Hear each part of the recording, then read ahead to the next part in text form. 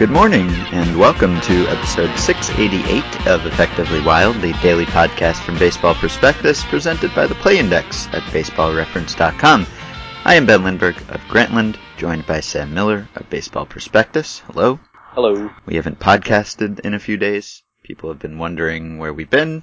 We've been at Stompers games, mostly. So we're not exactly sure how the Stompers season will affect the podcast, but we're not stopping. We're probably cutting back a bit, and we'll record wherever and whenever we can. We'll do it sometimes.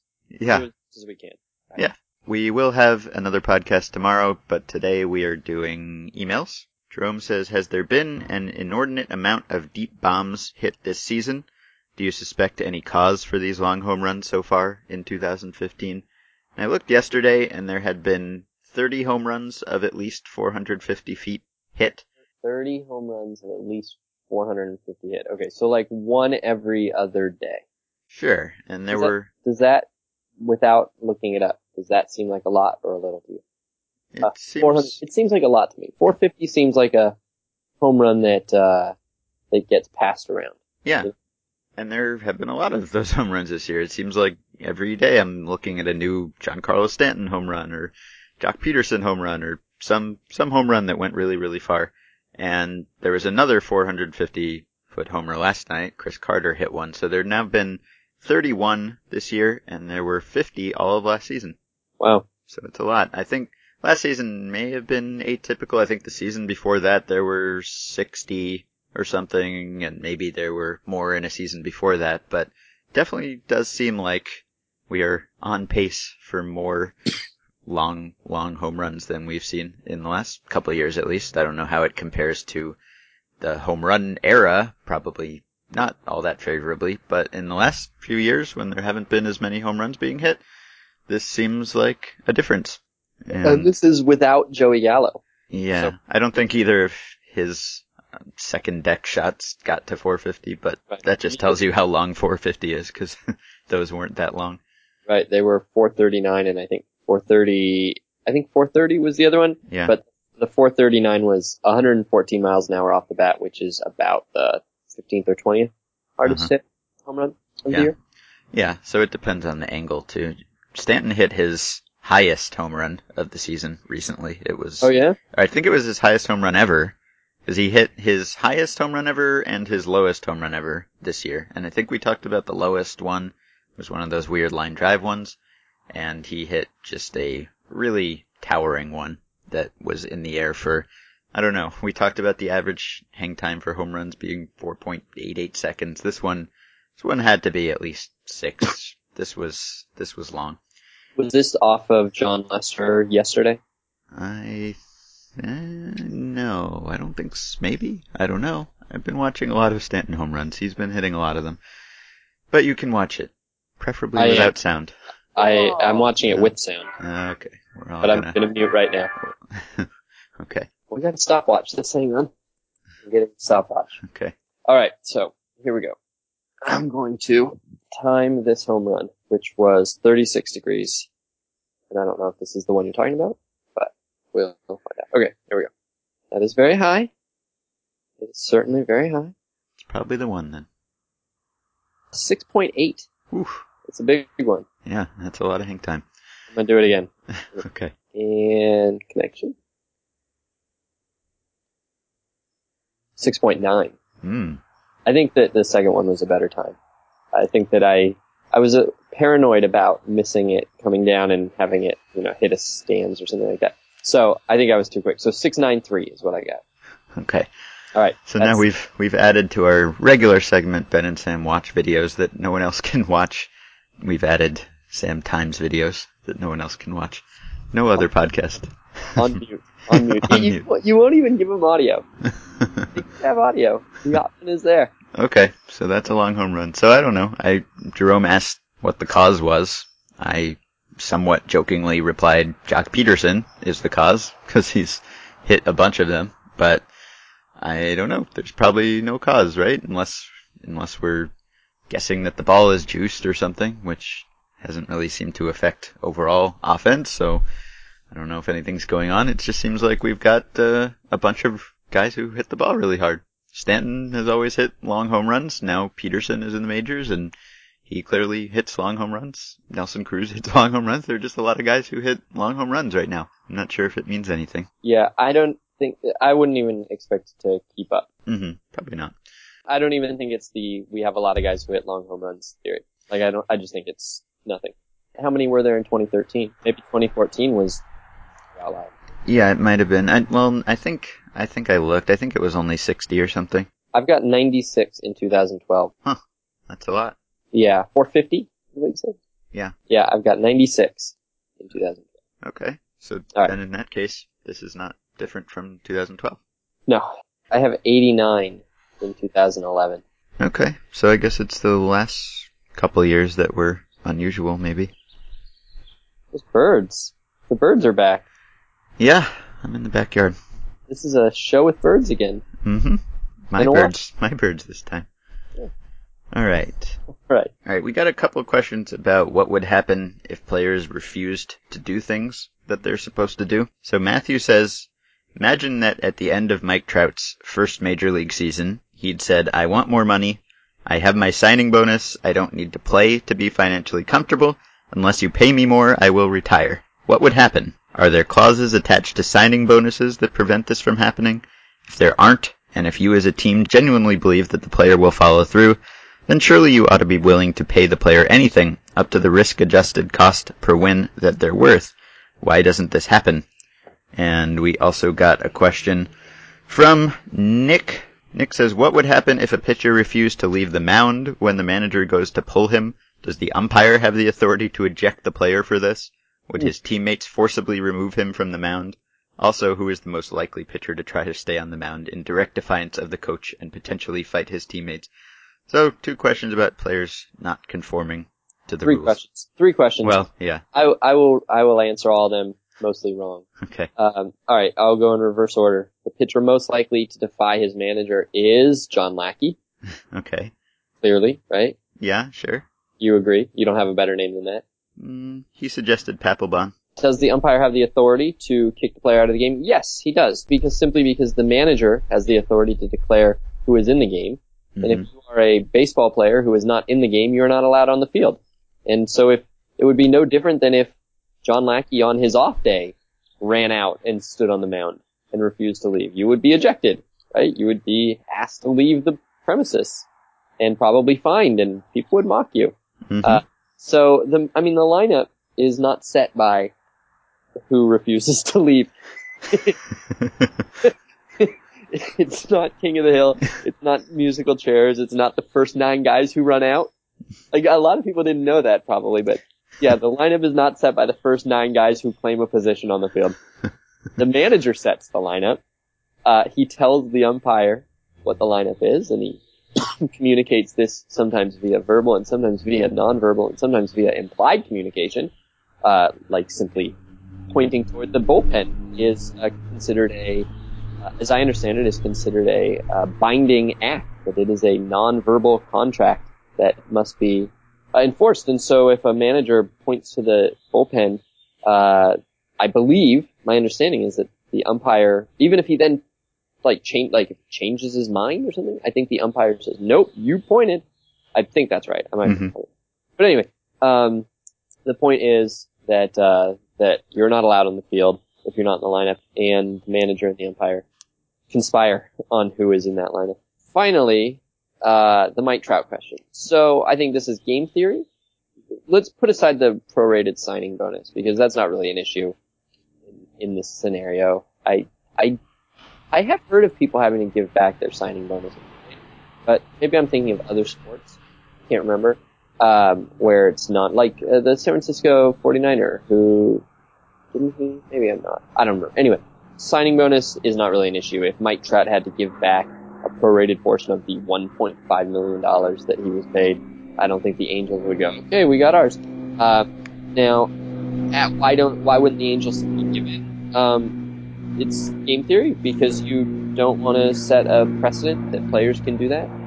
You want to make it very difficult for them to hold out, and you don't want there to be much incentive for them to hold out. And so, if Mike Trout retires, in a misguided attempt to squeeze an extra some millions out of a team early, then that would suck for the Angels, but it would keep them from having every prospect they ever had and every player they ever had do the exact same thing. There was a time in our lives, in my life, not yours, but in my life, where players held out a lot. It was weird. It was just a regular spring training feature that you'd have some guys who just didn't show up to camp because they wanted to get more money. And this wasn't even like pre-Kurt Flood. This was like Ricky Henderson would hold out, right? Mm-hmm. Was that common? Ricky Henderson was always holding out, mm-hmm. or did hold out. Checking, see if this is true. It might be up there with Will Clark flipping the bird. I think he held out.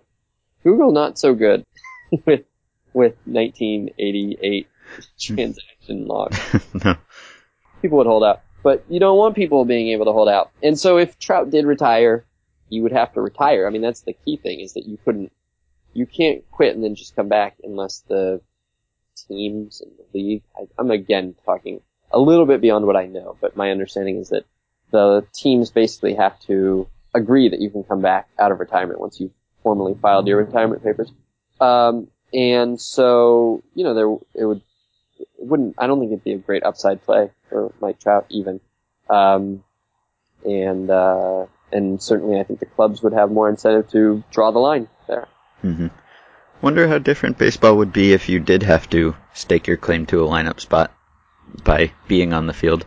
I mean, so a lot fewer good players would want to play, because you'd have like a Phantom Menace thing going on where some like people would be camping out for 30 days. Right. Well, you'd still have to make the team. You'd have to be on the roster. Yeah. So you'd have to be good enough that someone would want you to play. So it would come down to whether, I guess, the utility infielder is more dedicated and he's just willing to sleep on the field. I mean, it'd be pretty, so say you've got like 4 classes of player, right? You've got your utility infielder, you've got, who's like the 25th man on the roster, you've got your kind of general 4th outfielder bench player, but who's like good enough to have a career. You've got your regular, and then you've got your star. And so if you're the star, you obviously want a system where you don't have to go out early to claim your spot.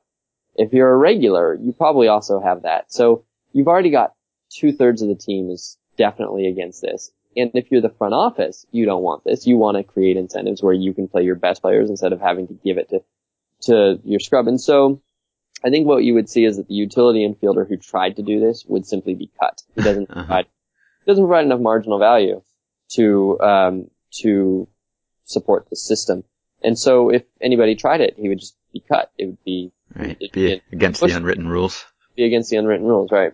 And then, so then that guy isn't going to do it. And so then you've got the 4th outfielder who might aspire to be the 3rd outfielder, but the 4th outfielder is so close to being a 3rd outfielder anyway. He's the sort of aspirational guy. Like, he's like, you know how this recent phenomenon of lower income conservatives who want lower taxes for the rich, has been much discussed, and it's because they're aspirational. They see themselves as potentially also being rich someday. They want to be rich someday. And that's what the 3rd outfielder, or the 4th outfielder is. He's not gonna want to support any policy that probably decreases his optimistic future earnings. So I think he also would support the system. So I don't think that it would catch on. I think you'd be so unpopular that it would ruin clubhouse chemistry, probably, because you'd have one guy destabilizing the entire team's schedule, and not just the schedule, but say you won it. I mean, say you won the spot over Mike Trout. Like, who's happy about that? Right, no one else. You'd get cut because you wouldn't be good enough to whatever value you offer as a bench person would be no longer valuable if you've made yourself a starter by claiming that role and you're sitting some guy who's better than you are. So you'd be cut. You'd be let go for the next best bench player who's willing to accept his place in the world. So yet again, the question of how different would baseball be if it were different? Not that different. No, it would completely, it would, during a contract. I just found during a contract holdout with Oakland in the early 1990s, Ricky Henderson said, if they want to pay me like Mike Gallego, I'll play like Gallego. I would have liked to see that. Just Ricky, like, imitating Mike Gallego. Well, in a world where you can claim your own position, Ricky could do that. He could Sure. be the first one out. He'd go stand at second base. He'd be short, a little squat, and would never steal. Never ever steal. Oh, that might be more effective than holding out. Well, I was alive when that happened. Okay. That's true. All right. Question from Matthew, one of our many Matthews. Gentlemen, you let Mike Scioscia off the hook for his treatment of Mike Napoli far too easily. Yes, Jeff Mathis was the superior game caller by roughly 40 runs over 3 seasons. Scioscia was correct in his assessment of players. However, is the job of a coach to accurately assess players or to help them improve? Obviously, coaches aren't miracle workers, and we generally view them as having marginal impact on changing players' true talent. However, Harry Pavlidis let slip that Napoli improved his game calling by 30 runs from his final season with the Angels to the next season in Texas. That suggests that Napoli had some hidden potential to be a solid game caller, and catching guru Scioscia was unable to unlock that potential. That brings me to 2 questions. How much do you blame Scioscia for not getting more game calling value out of Napoli? And what individual baseball skills do coaches play the largest role in forming for their players? I, first off, would be very skeptical of the plus 30 runs or whatever Napoli was worth as a Ranger. I mean, I think that Harry conveyed that we should have an appropriate amount of skepticism for all of these things, and particularly one player with one team for 1 year, in producing numbers that are wildly out of range with his normal career, would make me skeptical. Secondly, even if you knew that they were true, it's quite possible that it is the relationship between him and those pitchers that was unique and that couldn't be replicated. I mean, if ever there was going to be a change of scenery effect, it would be on catcher-pitcher relationships, right? Because it is completely new terrain, as far as relationships go. So I would say that too. I would also note that, Scioscia, I mean, that's what he was trying to do. He was trying to coach Napoli. I mean, it was a constant conversation between Scioscia and the catchers and the pitchers and trying to kind of get them all on the same page. And it was, as I understood it, the pitchers who also had objections to the way Napoli called games, although not entirely. They also wanted his bat in the lineup sometimes. Anyway, so it seems to me like this is not nearly enough information to say that Scioscia was simply disinterested in improving Napoli and merely wanted to play his favorite. I don't think that's the case at all. And from what Harry said, it's not like game calling is as simple as just saying call more of this type of pitch, stop calling this pitch in that count, which seems like if it were that would be fairly easy to coach. You could, we've seen the same thing in the Stompers season for the last few days, talking to our manager about pitch selection and what catchers call. You can, change patterns, and maybe a guy is falling into a certain pattern and you can change it, but from what Harry said, it might have something to do with just your overall relationship with a pitcher, whether you inspire confidence in your staff just through personality or interpersonal skills or whatever it is. So that's sort of nebulous and maybe inherent and not something that a manager could just improve by sitting a guy down and talking to him. I don't know, but he's a former catcher. Many managers are former catchers. You'd think that managers who were former catchers would be able to recognize catching skills better or improve catching skills better, but maybe not all of them were great catchers in those respects, so maybe they don't know how to do it. Yeah, although, and it's very possible that that's the case. It certainly was the opposite of Scioscia's reputation, though. I mean, that was what his career was built on, was being very good at that stuff. Yeah. Okay. Cody says, much has been made about Michael Wacha's success this year, despite a very low K rate. People around the team claim that he's working on new pitches, cutter and curveball, and that's why he's not striking people out as much. His low ERA is because of his soft contact allowed due to the cutter. While the soft contact is measurable and true, the working on pitches explanation for low K rate seems like a team searching for positives in a negative situation. Does it seem reasonable that Wacha has some special ability to throw better pitches at key times? it seems to me that he's just been pretty lucky so far. I haven't looked into Wacha specifically, but I do think that in general, in this situation, it's very easy to get yourself into trouble when a guy is succeeding despite striking people out. We know that striking people out is good, that pitchers who strike people out tend to be better, they tend to last longer, and there are exceptions to this. There are guys who get a ton of grounders and they don't walk anyone, and maybe they allow soft contact and everything. So that is workable, although maybe doesn't tend to last as long. I think Bill James has written about how that type of pitcher doesn't last as long at a high level as a strikeout pitcher.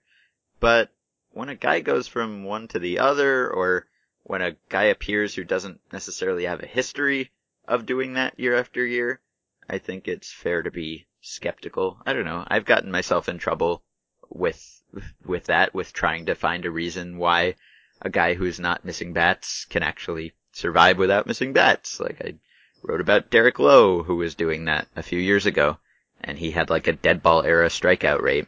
But he was also throwing really, really low in the zone, and he was getting tons of grounders, and I thought, well, maybe Derek Lowe has a way to survive not striking anyone out. He just throws really low in the zone, gets tons of grounders. And that didn't last. Right after I wrote about that, he stopped doing that. And there was like a Deadspin article about Aaron Cook that I remember. Aaron Cook, yeah. He wasn't striking anyone out, and it was like, oh, he doesn't need to strike anyone out. And Jack Dickey wrote that. Yeah, and he did need to strike people out. So, I don't know, there aren't that many pitchers who can just break that rule, I don't think, and succeed despite that. I mean, there are guys who allow soft contact, but the range is not that huge, I don't think. Once you get to the major league level, guys who just get crushed all the time have been filtered out. And, what's like the lowest career BABIP for a guy who's been pitching for a while? Like Jared Weaver is around 270, I think, something like that, which is maybe 20, 30 points below league average. And he gets tons of pop-ups, and he does that every year, and there's deception, and so that's a real thing, but it's still, 20, 30 points at batting average, which is important, but it doesn't really trump having a good strikeout rate. If you have a good strikeout rate, you're probably in better shape than a guy who does allow soft contact, but doesn't strike anyone out. So, in general, I would approach that situation with caution. It's very easy to talk yourself into thinking that a certain pitcher is different, or that he can do something that no one else can do. But often, it doesn't turn out to be the case. I would agree with all that. And yeah, there are probably exceptions, but there are probably more false positives than there are good exceptions. And so you should have probably a really good reason for thinking this about a person, and not a fairly shallow reason, which is not to imply that this was, but you and I don't have a deep insight into Wacha at this point. But let me ask you a question. Clearly, like, you gave Aaron Cook and Derek Lowe as examples, and those guys, like Aaron Cook at the time had like didn't he have like 2 strikeouts and 6 starts or something? Yeah, it was like a Tanner Roark type streak that we were talking about earlier this year. Yeah, so those guys struck out nobody at all. Cook never pitched again. Like, that was the end of his career. Yeah. He struck out 2 in his first 5 outings, combined, and 4 in his first 8 outings, and 20 in his first 18 outings, and never pitched again. Mm-hmm.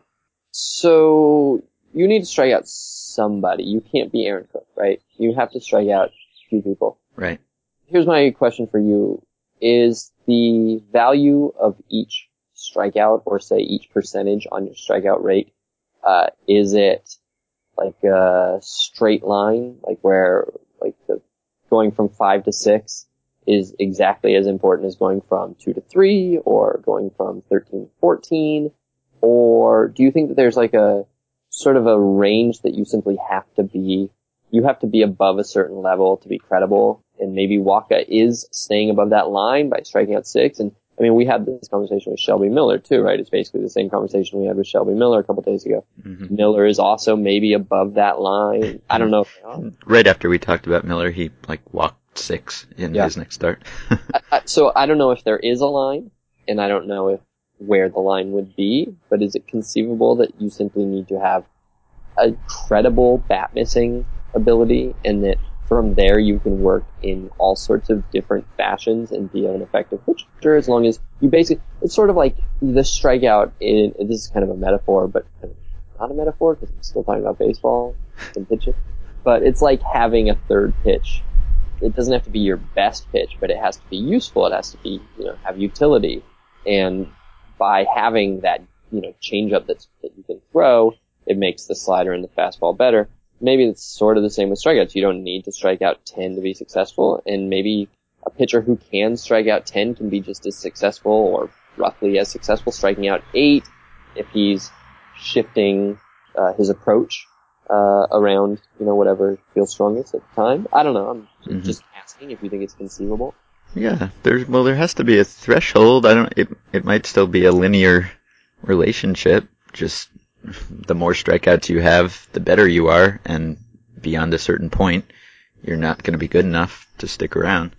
So I don't know if there's a spot where a strikeout is worth more than something else, but maybe there is, because if you look at guys who strike out for something per 9 or whatever it is in recent years and managed to pitch a season, it would be because they had just a crazy high ground ball rate, or, Carlos Silva control or something like that.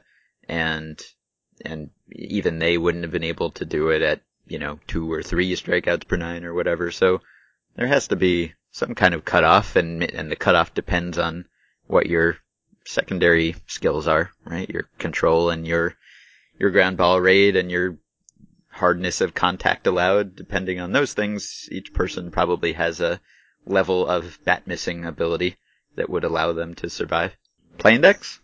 Sure. So I went to a game 2 days ago between the Vallejo Admirals and the San Rafael Pacifics in the Pacific Association of Baseball Clubs. And Vallejo had a very interesting lineup. They had, let me get this right. They had their catcher batting second, their second baseman batting third, their DH batting 8th, and their right fielder batting 9th. And I was particularly noticing that the catcher batting second and the DH batting 8th seemed like it would probably be a pretty rare combination, don't you think? Yeah. And so I was wondering what that would say about a club, because on the one hand, and maybe not for Vallejo, or maybe not at every level it would be the same, but for a major league club, if they had their DH batting 8th and their, say, catcher batting second, or their second baseman batting third, on the one hand you could go, oh wow, that's quite the powerful lineup that they have. I mean, they can have their DH batting 8th. I mean, that's amazing. And that kind of goes along with the idea that you sometimes hear where, like, someone will say, oh, it's just, it's amazing if you can get your power from second base, because then you can afford to sacrifice a little bit somewhere else, which doesn't really make any sense. But yeah, maybe, if you do have a catcher who's good enough to hit cleanup, or a shortstop who's good enough to hit third, like, that guy's a stud, right? Mm-hmm. Alternately, you could say, wow, their DH sucks. They're not getting any power out of their traditional hitting spots, and presumably, unless he's a superstar like Troy Tulowitzki, presumably you wouldn't think that their number 3 hitter would be that good if it's from a defensive position. He might be good, but like, even a good hitting second baseman isn't usually a great hitting second baseman. Robinson Cano is a superstar. He's as good as they get, but he's not nearly the hitter that, that like some of the elite number 3 hitting first basemen have been in their careers, right? Mm-hmm. So I was trying to think, well, good or bad to have this backwards lineup? Does it say something good or does it say something bad? So I went through the play index, and I just put in a couple of these different scenarios to see whether the teams that have had them, and I just did one position, one batting spot at a time. I didn't do any complicated. Like, I didn't look to see if there was ever a team that had this exact lineup or anything like that. But in Major League history, there have been 22,000 games where a second baseman batted third to start the game. And those teams have a winning record. They're 605 games over 500. It's pretty good. Yeah. So second base, batting third. Pretty good. All right. DH, batting eighth. There have been 3,500 of these in history. Those teams also have a winning record. 1802 to 1687, 115 games over 500. Pretty good. So I started thinking, I found something. This is a thing. And then I kept going, and it's not a thing. Catcher batting second, losing record 7,000 times in history, about 160 games below 500 if you start your catcher in the second spot. Right fielder batting ninth, surprisingly common, about 10,000 times in history, and 500 games under 500, bad, losing record. You don't want your right fielder batting ninth, apparently. Shortstop batting third, I thought would be a good one, and it's not. There's 300 games under 500. And then, strangely, catcher. And so then I thought, I found it. It's the opposite. I definitely found the trend. But in fact, then I went one more, and I looked at catchers batting cleanup for no reason at all. And they're 400 games over 500. So catcher batting cleanup, good. Shortstop batting third, bad. I think we can pretty much deduce there's no trend here. Is that right? Yeah. So in the very brief look at this, it does not seem to matter what the roster construction is or how it leads to your lineup, whether your offense is congregated in traditionally defensive positions or not, doesn't seem to be a factor. However, just curious, I might want someday, if I have 2 hours and I'm bored, waiting for a game to start or something, I might do this for every position. Okay, I'm going to try one more. I'm going to try first baseman. Should I do first baseman batting eighth, or should I do first baseman leading off? I'd like to see batting eighth. I'd like to see the Doug Minkiewicz lineup.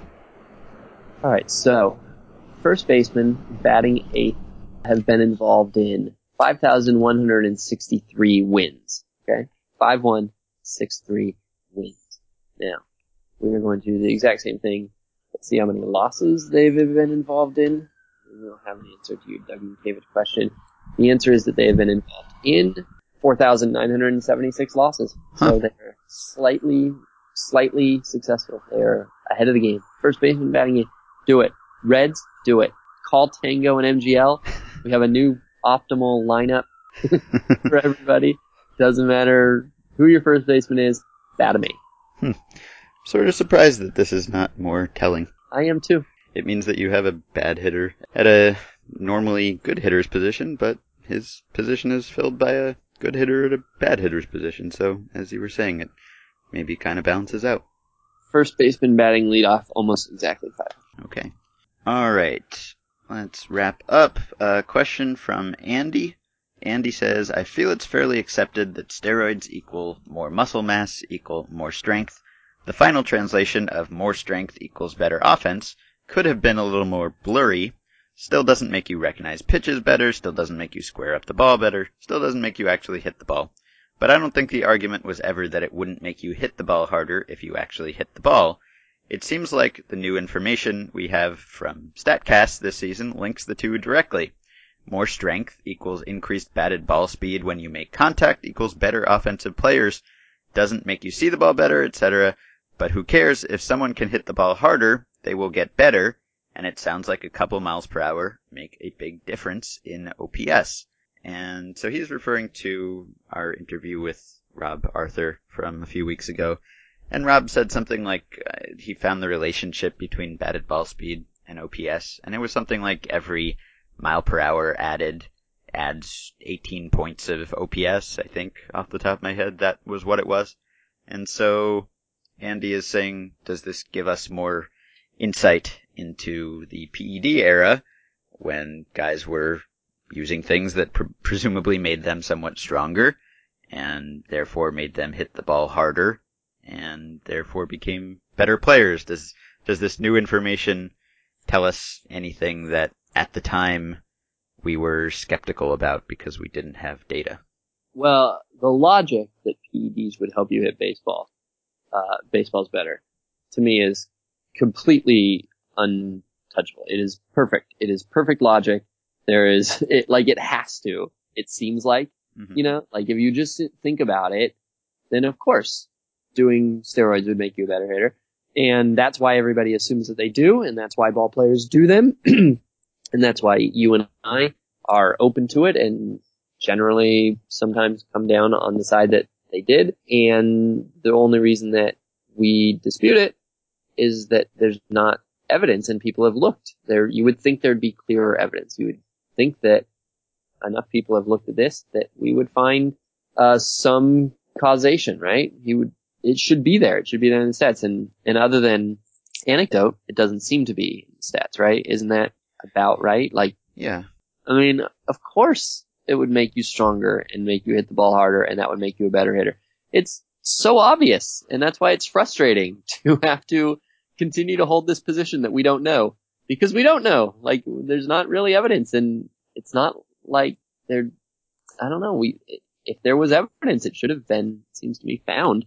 So I think still ambivalent, on the topic. Yeah. I don't know. It seems like it varies a lot by player. I'm not so skeptical that I wouldn't be comfortable saying that steroids helped some players hit better. I'm, pretty confident that that is true.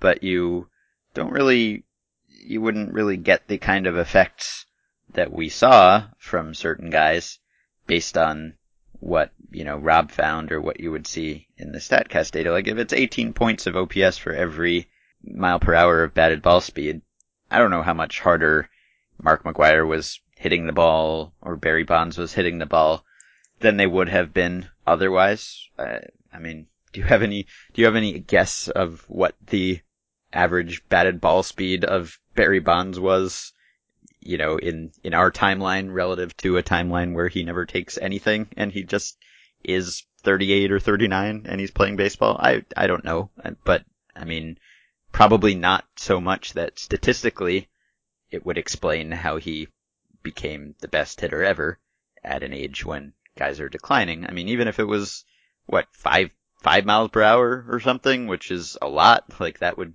take you from, a low place on the leaderboard to a high place on the leaderboard probably. That itself would not explain how he, just reached a level that no one has ever been at before. So it seems like it would have to it wouldn't explain it all, basically. There'd have to be something else. It would have to be, as Andy mentioned, you wouldn't go from terrible to great because you added a few miles per hour of batted ball speed.